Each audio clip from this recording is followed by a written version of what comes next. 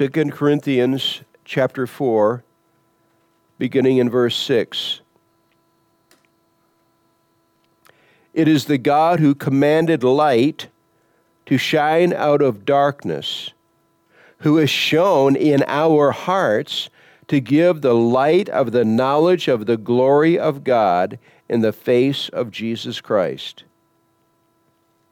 But we have this treasure in earthen vessels, that the excellence of the power may be of God and not of us. We are hard pressed on every side, yet not crushed. We are perplexed, but not in despair. Persecuted, but not forsaken. Struck down, but not destroyed. Always carrying about in the body the dying of the Lord Jesus, that the life of Jesus also may be manifested in our body. For we who live are always delivered to death for Jesus' sake, that the life of Jesus also may be manifested in our mortal flesh. So then, death is working in us, but life in you. And since we have the same spirit of faith, according to what is written, I believed, and therefore I spoke. We also believe, and therefore speak, knowing that he who raised up the Lord Jesus will also raise us up with Jesus, and will present us with you. For all things are for your sakes, that grace, having spread through the many, may cause thanksgiving to abound to the glory of God. Let's pray together. Our Lord, this passage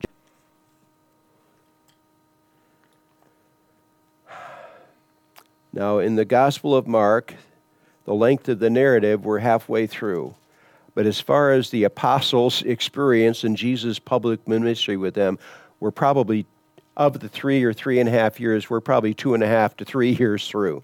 This is the halfway point in the narrative, but it is far more than the halfway point in their walk with Jesus. And he is about to shock them. He is about to shock them with new revelation. Chapter 8, verse 22. Then he came to Bethsaida, and they brought a blind man to him and begged him to touch him. So he took the blind man by the hand and led him out of the town. And when he had spit in his eyes and put his hands on him, he asked him if he saw anything. And he looked up and said, I see men like trees walking. Then he put his hands on his eyes again and made him look up, and he was restored and saw everyone clearly. Then he sent him away to his house, saying, Neither go into the town, nor tell anyone in the town. Now let's stop here for just a moment, because this is actually captures in an encapsulated statement what Jesus has done, much of what he has accomplished among the people, but it also describes a problem that has arisen. How does the public understand Jesus and who he is and what he is supplying to the people? They principally understand him as the healer. They are coming from every direction to him, bringing people who need healing, the blind, the lame, the deaf, the mute, the lepers. He's raised the dead, and the people are coming to him, and very often he has told people whom he has healed, now don't tell anybody. Why? He doesn't want people coming to him principally for health reasons, physical health reasons. He wants them coming to him for spiritual health reasons. He has been speaking out great wisdom. He's been speaking out the message of God's merciful truth to them. He's been speaking this out. John the Baptist came. Repent, the kingdom of heaven is at hand.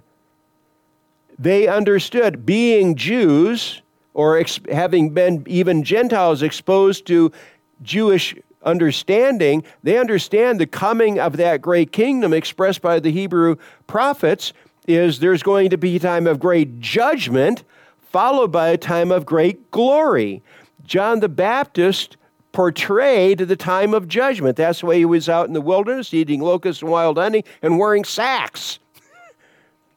He was portraying the lifestyle of an Israel under judgment, and yet there was an enormous response to him. People came from Jerusalem, Judea, all over and they repented, and he baptized them, and then Jesus came forth. And he has been eating with sinners and tax collectors. He's been displaying the glory of the coming kingdom, and he is, unlike John the Baptist, who did no miracles, Jesus has been doing probably tens of thousands of miracles. We don't know how many. Our Bibles would probably be 2 feet thick if we had the record of all of them. This is what the apostles have been exposed to. They've seen this, the people. But Jesus' principal purpose is to come with the message about his coming glorious work.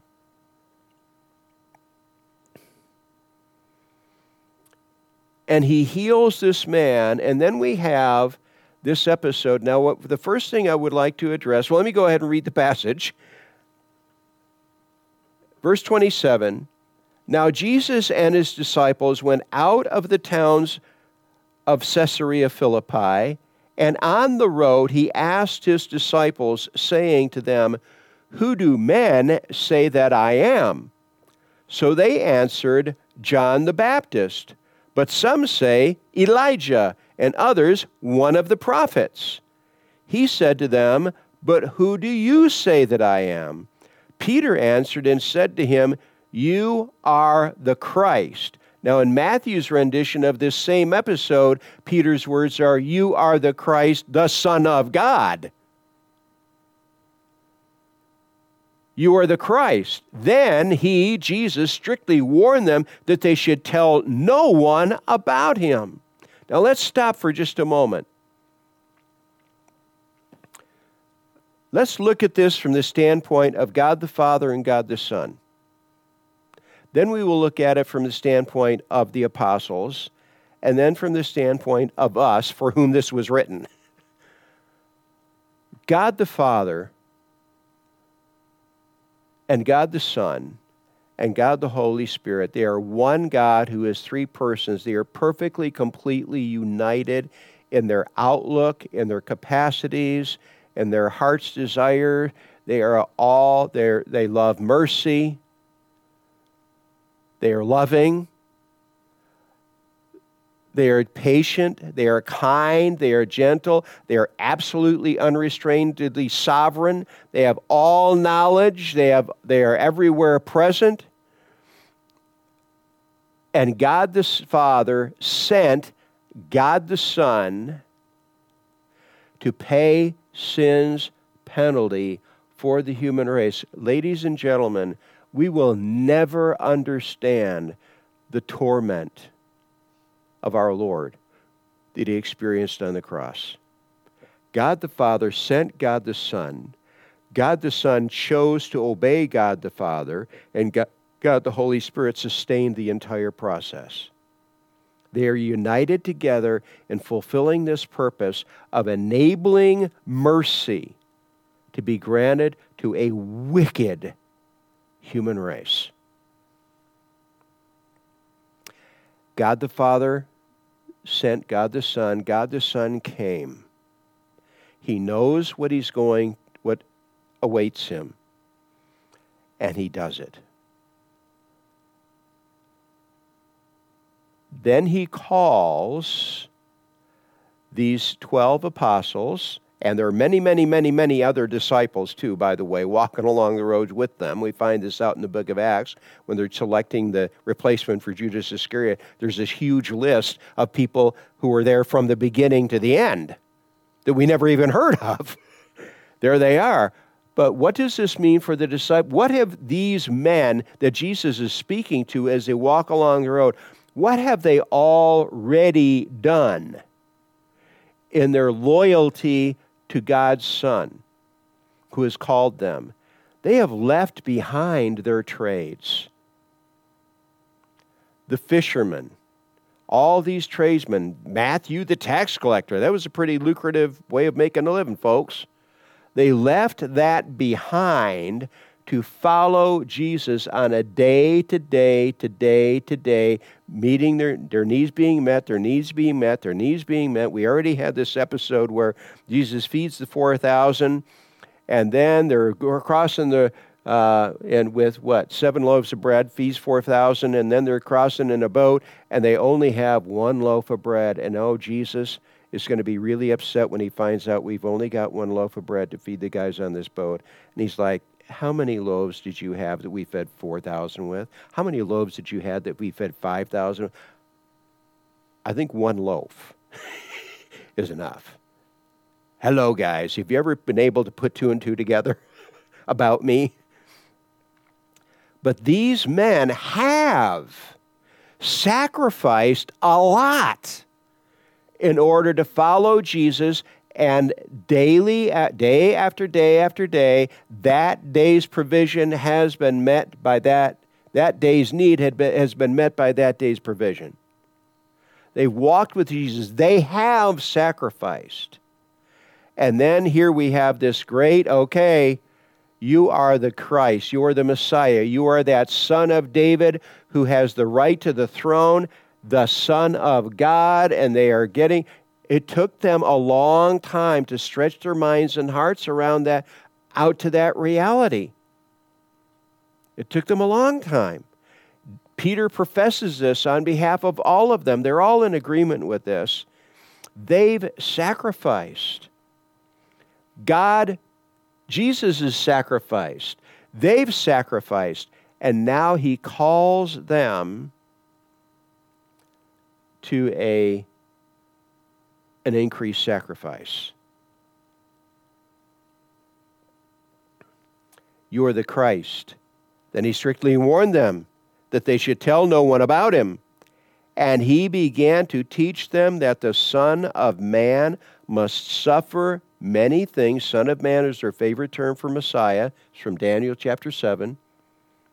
He began to teach them that the Son of Man must suffer many things and be rejected by the elders and chief priests and scribes, and be killed. And after 3 days, rise again. He begins to tell them this. I cannot even imagine, after 2+ years of walking with him, going through all, that he would now disclose to them this shocking reality that will soon take place. This completely blows up, to a large extent, it blows up their idea of what comes. Their idea is kingdom glory is coming. And now he says, okay, this fellow that you're following is going to be betrayed.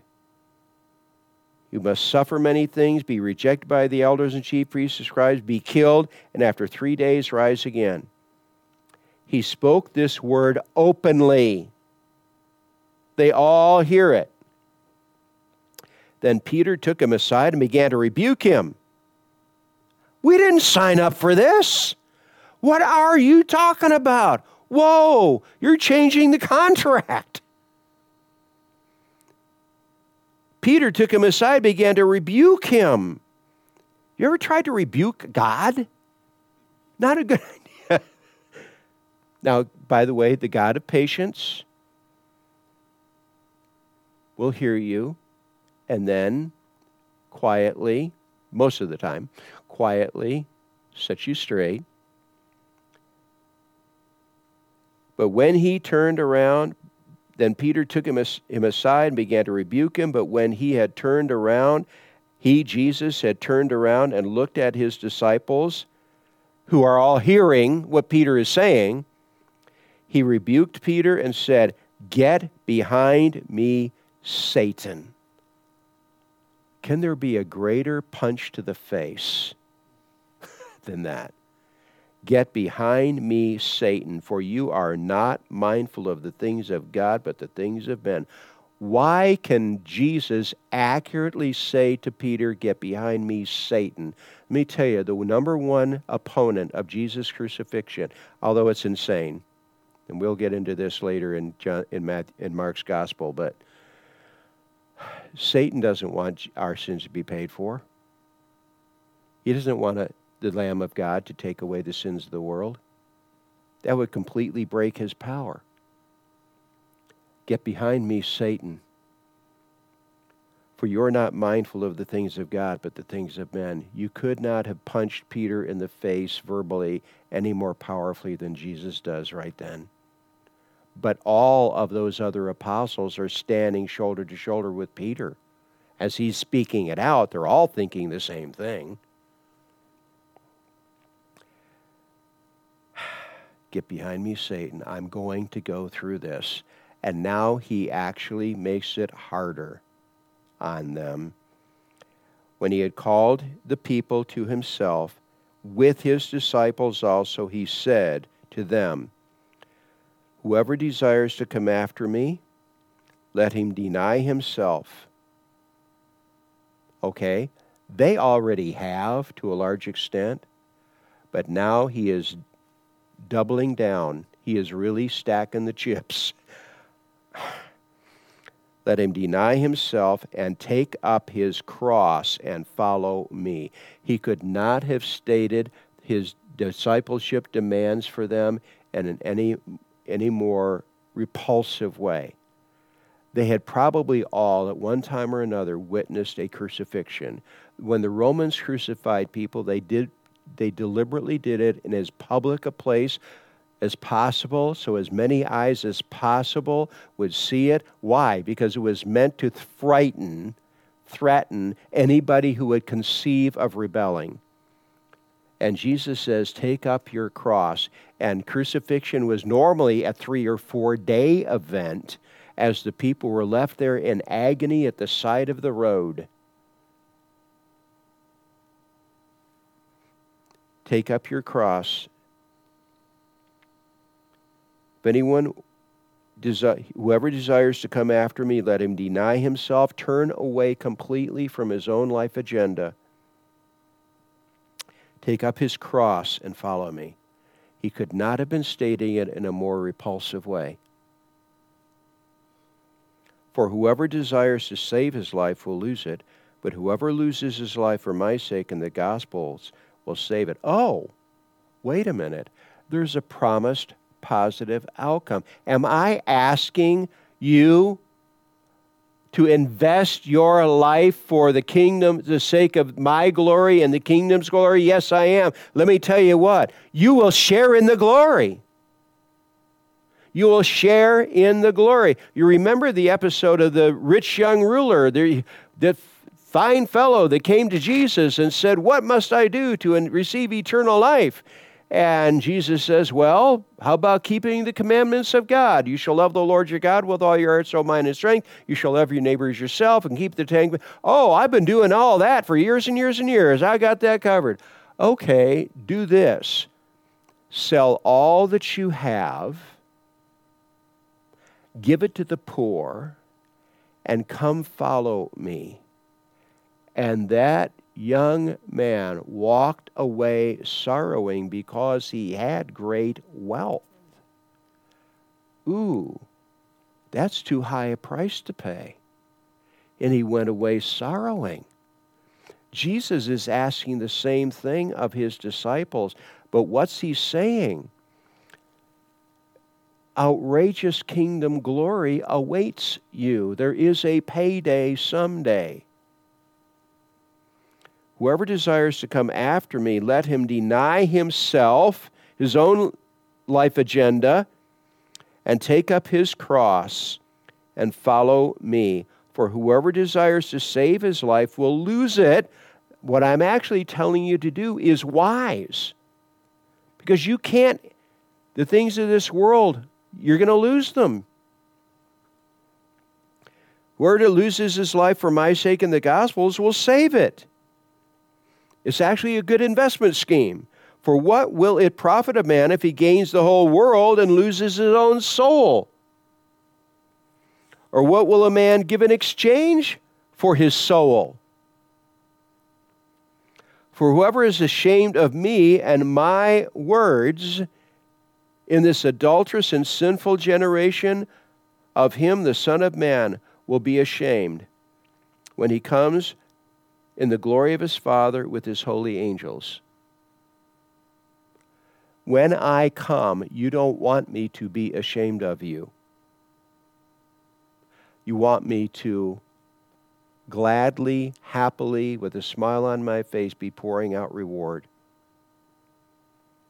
What will a man give in exchange for his soul? For whoever is ashamed of me and my words in this adulterous and sinful generation, this human culture that is as contrary to the kingdom of God as it can be, whoever is ashamed of me and my words in this adulterous and sinful generation, of him the Son of Man, the Messiah, also will be ashamed when he comes in the glory of his Father with his holy angels. We're told in both 1 and 2 Corinthians, the Apostle Paul talks about the judgment seat of Christ. That judgment for purposes of reward, the judgment of the saints for purposes of reward.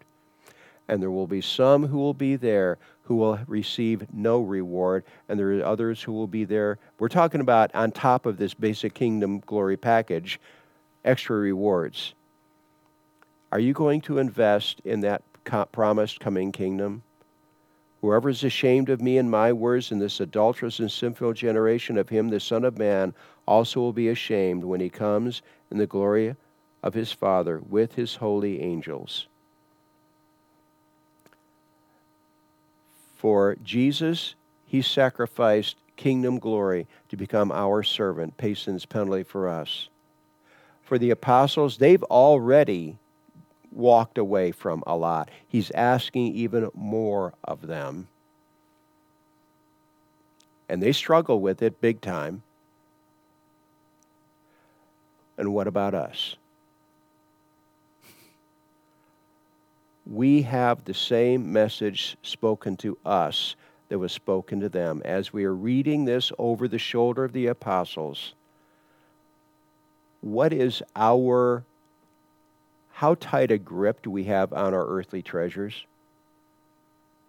Do we hold the things of this world loosely, or do we grip them tight? Hold the things of this world loosely so that you may have a tight grip on God's kingdom promises, which when they come, they will have come forever, and it will be immeasurable glory. We will look back at the wealthiest people who ever walked this planet from the human standpoint, and we will look back on them with pity. Because the glory that awaits God's people, we don't even have the frame of reference. Now it's interesting. The passage, we're going through chapter 9, verse 1. It's all red letters. And he said to them, same episode, assuredly I say to you that there are some standing here who will not taste death till they see the kingdom of God present with power. I'm going to do a display for some of you who are here that's going to give you a glimpse of kingdom glory. And next week we will be looking at that episode when Jesus is transfigured on the mount. Peter, James, and John go up on this mountain, and Jesus is transfigured before them. They see unrestrained glory. They see all this glory. He is transfigured before them, and he's radiating light. He's dressed in white, and Moses and Elijah are there. Those three men get a glimpse of the promised glory. God isn't lying to us, ladies and gentlemen. He's telling us the truth. The glory that is to come is beyond measure, and it will be eternal. Whatever sacrifice you make here is simply pocket change compared to the glory God purposes to pour out on us. Because, do you know what? God loves us. What? God loves us. There are a few people here that have grandchildren. Do you have any problem, Bob, giving candy to your grandkiddos? Do you have any problem sugaring them up and then sending them home? No. God loves us unrestrained, and the day is coming when we won't even have a fallen nature to hinder him from spoiling us. He won't be, no matter how he pours out kingdom glory on us, it won't spoil us, so he can be unrestrained. That's what awaits us, ladies and gentlemen. When it happens, it will have happened for how long? Forever. That sound like a plan? Our Lord,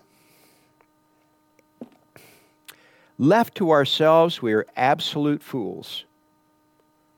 But thank you that you in your mercy did not leave us to ourselves. You granted us your word. You granted us the enabling understanding that comes from the presence of the Holy Spirit, who caused the words to be penned, but he's also at our shoulder giving us understanding. Lord, thank you for reaching off the page and laying hold of us. And please enable us by the power and wisdom of your Holy Spirit to reach forward and lay hold of your word. It is for us. May we walk in your wisdom today, willing to sacrifice our life plans for your kingdom plan, knowing that kingdom glory awaits. You've granted us that incentive. We give you thanks. Please enable us to walk in your wisdom. We ask this of you, finest of shepherds, Lord Jesus Christ, present with us at all times. Amen. I'm going to invite you to stand, and we will close with the perfectly